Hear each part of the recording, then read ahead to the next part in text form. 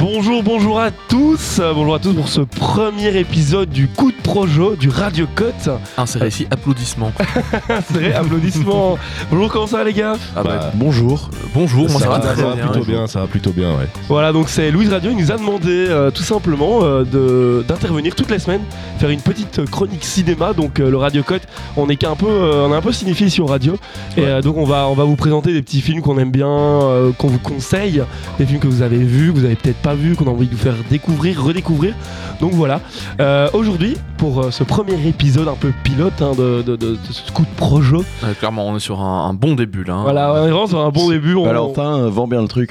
Clairement, ça démarre bien. C'est la fast test. Effectivement, donc pour ce premier épisode, on va vous parler du film Inception. This is your responsibility. We are not prepared for this.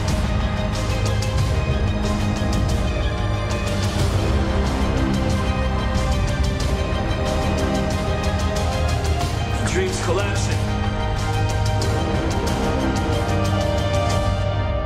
I have it under control.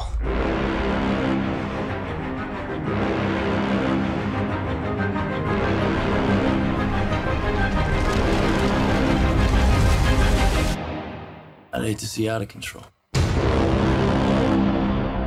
Et du coup, autour de cette table, qui a déjà vu le film ici? Je pense tout le monde en vrai. Ouais, j'en ai jamais entendu parler avant aujourd'hui. Mais là, j'ai levé la main et je me suis rappelé qu'on était à la radio, du coup je vais dire moi. Effectivement, en plus aujourd'hui on n'est pas filmé pour une fois. C'est terrible, ça fait bizarre. Par contre, Inception, je l'ai vu, mais je dois avouer que ça fait un bout de temps que je l'ai pas revu. C'est vrai, pareil. Ça date un peu là. Moi je l'ai vu plusieurs fois, moi. Moi, je l'ai vu moi aussi, mais En même temps, Inception. tel Interstellar. En même temps, Inception, film réalisé par Christopher Nolan, sorti en 2010, donc qui est un thriller de science-fiction américo-britannique.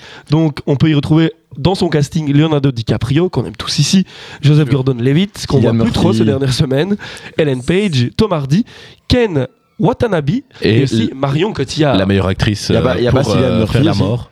Si, il y a Cillian Murphy dedans. Il y a Cillian Murphy en effet, mais qui à l'époque était beaucoup moins connu qu'aujourd'hui. Donc Cillian Murphy, l'acteur bien sûr de Peaky Blinders. J'ai lu un truc juste avant de venir à cette émission, et apparemment il a quand même pu choisir son rôle. Il a choisi le rôle de la victime.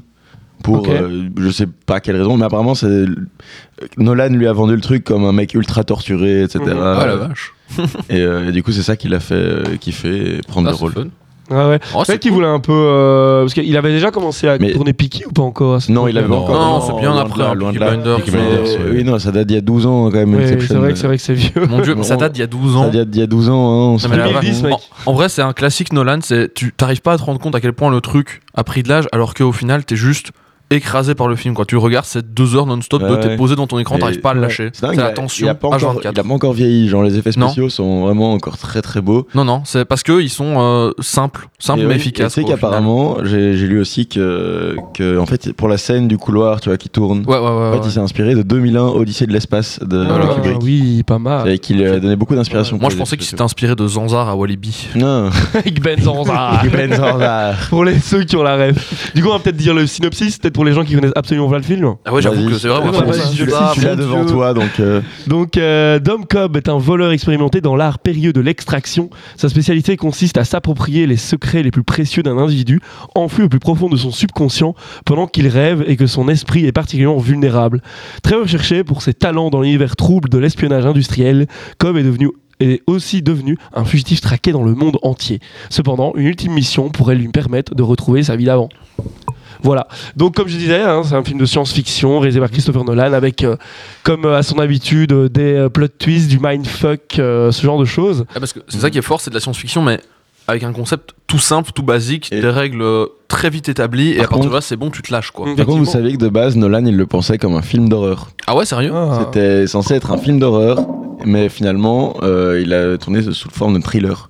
C'est un peu ce qu'ils vont peut-être faire avec le prochain Doctor Strange, où à la base, ils disaient que ce serait un film un peu horrifique, machin, mais tu sens que... c'est du Marvel. C'est du Marvel. Tu sens que ça va être du Marvel et que ça va pas du tout être ça. Ils avaient pas peur que ça ressemble... Peut-être qu'ils avaient peur que ça ressemble trop à Freddy les Griffes de la Nuit, un peu ce côté les gens qui vont... les gens qui se rendent dans les rêves pour assassiner et tout. Ils ont peut-être aussi eu peur de la P13 aux États-Unis qui ferait que du coup une partie des gens ne pourraient pas aller voir le film s'ils n'étaient pas accompagnés de leurs parents. C'est vrai. Merci les États-Unis pour ça. À votre avis, Quel était le budget d'Inception? Très bonne question pour le coup. Franchement, vas-y, dis-nous. En vrai, attends, parce que moi j'ai pas. C'est du Nolan. C'est des gros budgets. Hein, ouais, je sais que c'est un gros budget, mais je sais que le film aussi a été très économe en effets spéciaux. C'est ça en fait. Mais le casting, mec. Ouais. Niveau thune. Moi je dis il a coûté 180 millions de dollars. C'est pas loin. 200 millions. Non, 200 millions, ouais. Moins. Parce que 200 millions, c'était 150 millions. 150 millions. Un peu plus. 160. 160 millions. 160. Et il a rapporté combien à votre avis? À mon avis, un bon 500 millions. Non, au moins le milliard. Je pense Il a pas atteint le milliard au box-office. Non, il a dans les 800 millions. Ok, c'est déjà pas dégueulasse, on va pas se mentir. C'est assez efficace. Je te parlais des effets spéciaux parce qu'en fait j'ai lu une anecdote tout à l'heure. Donc il disait qu'en fait Inception est bourré d'effets normaux, dans le sens où donc c'est Christian Nolan qui a dit qu'en fait le long métrage ne comporte en effet que 400 plans d'effets spéciaux, ce qui est 5 fois moins que la moyenne d'un blockbuster type. Moi je peux dire que 400 plans c'est quand même déjà. Ça reste beaucoup. Sur du Cobu, il y avait moins de plans d'effets spéciaux. En effet, nous avons ici Félicien qui a travaillé sur l'élève du Cobu 3, 4 le 4. Et on est déjà sûrement le meilleur. Sûrement le meilleur de la saga. On espère que ça relancera pour au moins 5-6 films derrière parce que c'est un peu comme Star Wars, on s'en lasse pas des du Cobu. C'est le reboot de la série. On veut une analogie. C'est le prequel de du Cobu. Mais revenons à nos Inceptions. Effectivement, revenons à Inception. Du Cobu Origins. On est tous d'accord pour dire ici que on a tous un avis plus ou moins positif sur Inception. Ouais, clairement. D'ailleurs, on n'est pas les seuls parce que le film a une note de 8,3 sur IMDb. Bah ça ne m'étonne pas. En fait, j'ai du mal à comprendre des gens qui n'aimeraient pas Inception, à part peut-être des gens qui comprendraient pas. J'ai pas l'impression que le film soit si compliqué, mais c'est vrai que tu te prends beaucoup dans la tronche à certains moments en termes d'explication, en termes de histoire dans l'histoire pour ne pas spoiler. Il y a un peu ce côté-là. Et c'est vrai que soyons honnêtes, il y a des gens, quand t'es pas dans le film, quand t'as pas forcément envie de suivre, alors par contre là, je ne vous recommande pas de regarder Inception à la va-vite pour un Netflix and chill ou un truc comme ça. Hein. Moi, il y a un truc que je me dis, c'est j'imagine du coup Christopher Nolan qui va voir les autres producteurs, qui va voir la maison de cinéma, etc., et qui dit bon alors voilà, moi j'ai une idée de film, ce serait ça et ça. Mais dans ce cas-ci, comment il a fait ça? À ce niveau-là, en gros, il a été voir Warner de base, les frères Warner. Pour produire le film, et en fait ils l'ont d'abord assigné à des films aussi d'une ampleur assez importante, donc Batman Begins et Dark Knight Rises, pour justement qu'ils se fassent les dents dans des productions à ce niveau-là. Gros budget. Parce que en fait ça faisait depuis déjà, quand il a commencé à réaliser Inception, ça faisait déjà depuis 10 ans qu'il était en train de travailler le scénario en fait. Ah ouais, très fort. Ouais. Okay. Oui, ok. Mais vas-y. Mais sorry. Du coup, qu'est-ce que j'allais dire? Ouais, non, ça faisait quand même depuis 10 ans qu'il était en train de travailler le truc. Et moi, je dis, comparons ce qui est comparé avec le scénario est très bien ficelé.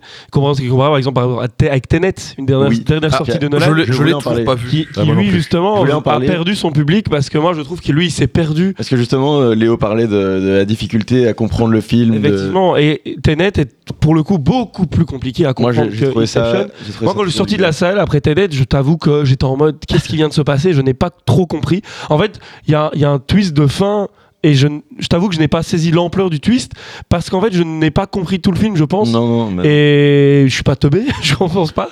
Juste du coup c'est Nolan qui a été trop loin dans son délire de faire du Nolan. Nolan a refait du Nolan, voilà. Okay. Ça, on reproche souvent par exemple à Tarantino de faire trop du Tarantino, mais on va dire que pour par exemple Once Upon a Time, pour moi c'était efficace. Là il a fait trop du Nolan et ça va pas du tout, ça a pas été. Bah, c'était même plus du Nolan. En vrai on lui a donné roue libre, on lui a dit vas-y, on te donne de l'argent, on fait ce que tu veux. Il a mis, on met un voilier, on met des bombardiers, on met un avion qui se crache dans un aéroport. J'avoue que l'avion il s'est réellement craché. Petite question.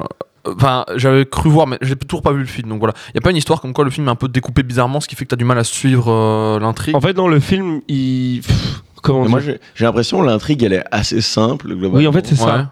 Juste, il y a des trucs, t'as l'impression, ils ne sont pas importants dans l'intrigue. Ah, ok, d'accord. Ils viennent parasiter ta compréhension du film. Pour moi, c'est un peu un film à concept aussi, comme Memento, par exemple. Autre film de Nolan. J'ai adoré. Effectivement, Memento qui est très facile à comprendre, malgré que le film soit monté à l'envers.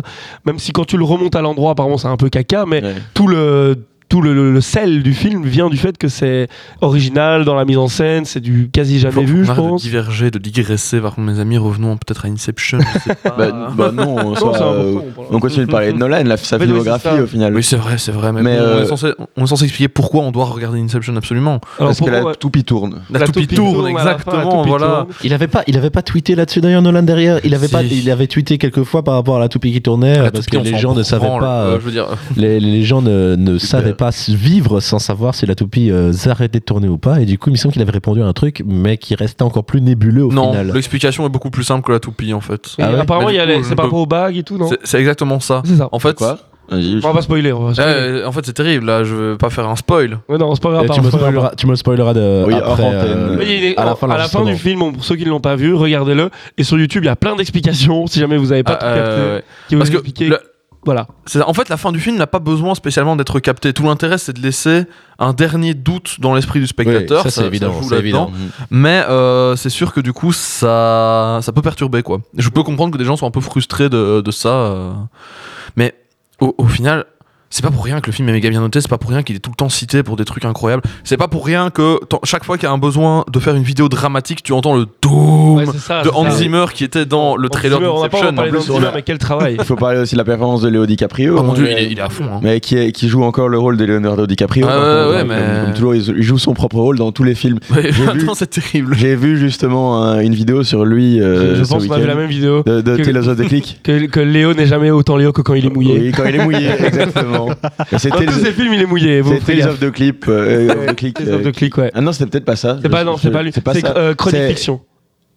Peut-être. Non, t'es sûr? Chronique Fiction, non, c'est pas dans Chronique Fiction. C'est le truc avec trois. Le logo, c'est 3 mêmes mots. Je sais plus. On va essayer de retrouver ça, mais. J'ai envie de savoir. Tant pis. Voilà. Mais donc, effectivement, il y a même dans Shutter Island aussi où il est mouillé. Ah non, mais dans tous les films. Aviator, Titanic. Catch Me If You Can, il est mouillé. Attends, il est mouillé en Titanic? Ouais, je te promets. What? Mec, spoiler alerte. À la fin, le bateau coule. D'ailleurs, Shutter Island, très similaire à Inception. Oui, et les films sont sortis très proches en final. Du coup, c'est vrai que les gens les confondaient un peu entre guillemets, tu vois. Mais c'est vrai que moi j'ai l'impression qu'Inception c'est un peu un Shutter Island bis. Pour le coup, je suis pas tout à fait d'accord. Mais c'est aussi tout est psychologique. Mais il y a alors c'est bourré sur la psychologie et tout, mais je pense que c'est les gens qui ont vu les deux films qui les comparent. Mais je sais pas comment expliquer. Quand tu regardes chacun des deux films séparément, quand tu te poses un peu et tout, t'oublies qu'il y a Léonardo Di Caprio, tu te concentres sur l'histoire et tout, c'est vraiment pas la même au final. Moi, en tout cas, le rôle de Léonardo Di Caprio est pratiquement le même. Oui, ça oui. Par contre, c'est Léonardo qui j'ai l'impression d'avoir affaire au même personnage dans l'un et l'autre. C'est sûr, et c'est pour ça qu'il a dû se grimer entre guillemets énormément pour enfin décocher son Oscar avec The Revenant. C'est vraiment là, pour une fois, il jouait pas son rôle entre guillemets. Pour le coup, je trouve que il était mouillé aussi pourtant. Oui, c'est vrai. Dans Django Unchained, je trouve qu'il est pas tant que ça dans son rôle de Leonardo DiCaprio, et je crois qu'il est pas mouillé dans ce film. Et il est pas mouillé dans ce film. Il y a un moment avec son sang, il est mouillé. Vite fait, hein. Genre il saigne un petit peu du cœur, mais c'est tout. Hein. C'est vrai que c'est peut-être un des seuls contre-exemples pour Léo. D'ailleurs, je me demande ce que ça a donné avec Tarantino qui le regardait, qui fait arrête de faire du Leonardo. Mais bon, il y a plein d'acteurs qui font ça. Moi, je parlais d'hier de Ryan Reynolds aussi, qui n'est jamais autant Ryan Reynolds que dans tous ses films au final. Deadpool, c'est pas Deadpool, c'est Ryan Reynolds avec un costume rouge. On a regardé Free Guy aussi, on a été un peu déçus. C'était Ryan Reynolds dans un jeu vidéo. C'est quand même une bouse, hein. Ouais. C'est juste à la limite, niveau effets spéciaux, ça rattrape quand même. Mais effets spéciaux, c'était fort. Tant terrible. Après, regarde, il était nommé aux Oscars d'ailleurs. Il y a des acteurs qui arrivent à se sortir de leur rôle. Par exemple, Johnny Depp, il a réussi à arrêter de faire du Jack Sparrow. Et on va peut-être enchaîner sur un autre sujet. Voilà. Sujet qui fâche. On va pouvoir donner notre avis final du coup. Donc on est d'accord ici. On va donner une note. On va donner une note sur 10. On donne une note sur 10. Une note sur 10. Moi, Inception, je vais quand même le mettre à 8 sur 10. On va pas se mentir. Je serais prêt à monter à 9, mais toujours avec ce côté de posez-vous et préparez-vous 2 heures pour le regarder. Faites pas ça en Netflix and chill ou en petit film tranquille où tu veux pas suivre. Faut se préparer psychologiquement pour regarder ce film. Je trouve que c'est quand même un film un peu familial. Je dis pas qu'il est pas familial, mais juste quand t'es devant, tu dois pas lâcher, sinon tu vas être paumé quoi. Donc c'est pour ça que moi je lui mettrais pas un 10 parce que faut quand même être concentré sur ton film pour ça. Mais sinon voilà. Moi je vais. T'as dit combien du 9 moi clairement. 9 Moi 8. 8 aussi, je suis d'accord avec Val. Bah moi Inception c'était le premier classique que j'ai vu.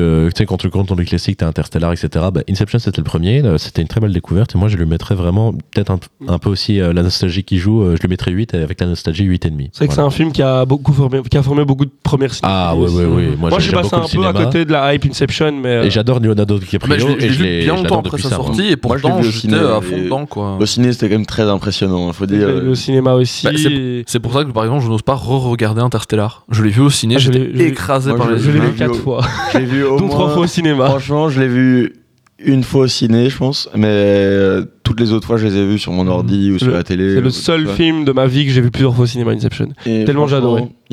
Moi, j'ai vraiment beaucoup aimé Interstellar. En bas, mais du coup, c'est peut-être pour un futur coup de projet, Félicien. Waouh, mon Dieu!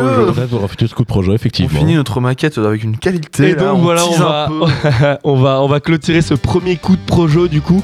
Donc voilà, j'espère que ça vous a plu, ce premier pilote finalement. Bah, écoute, moi, ça m'a plu. Moi, j'espère surtout que ça a plu notre public. J'espère que ça plaira aux auditeurs. Voilà. Effectivement, ça plaira aux auditeurs. Du coup, on se retrouve aussi, j'ai pas oublié de le dire, on se retrouvera tous les lundis pour les sorties de la semaine. Donc on vous expliquera quelle sera la sortie de la semaine un petit peu. Je pense que pour ce lundi, on parlera Marvel. Bah oui, on va pas. Je pense qu'il y aura du Marvel pour lundi. Ça va aller un docteur étrange apparemment. Ah, ça va étrange. Docteur qui? Ah non, pardon, merde. Ce sera l'étrange docteur, je pense. Étrange docteur. Avec Bénédicte Concombre-Bâche. Imprononçable Bach. On va l'appeler Bénédicte Concombre. Bénédicte Concombre. Voilà. Et du coup, on se retrouvera aussi mercredi prochain pour un futur coup de projo avec le Radio Cote. À la semaine prochaine. Salut tout le monde.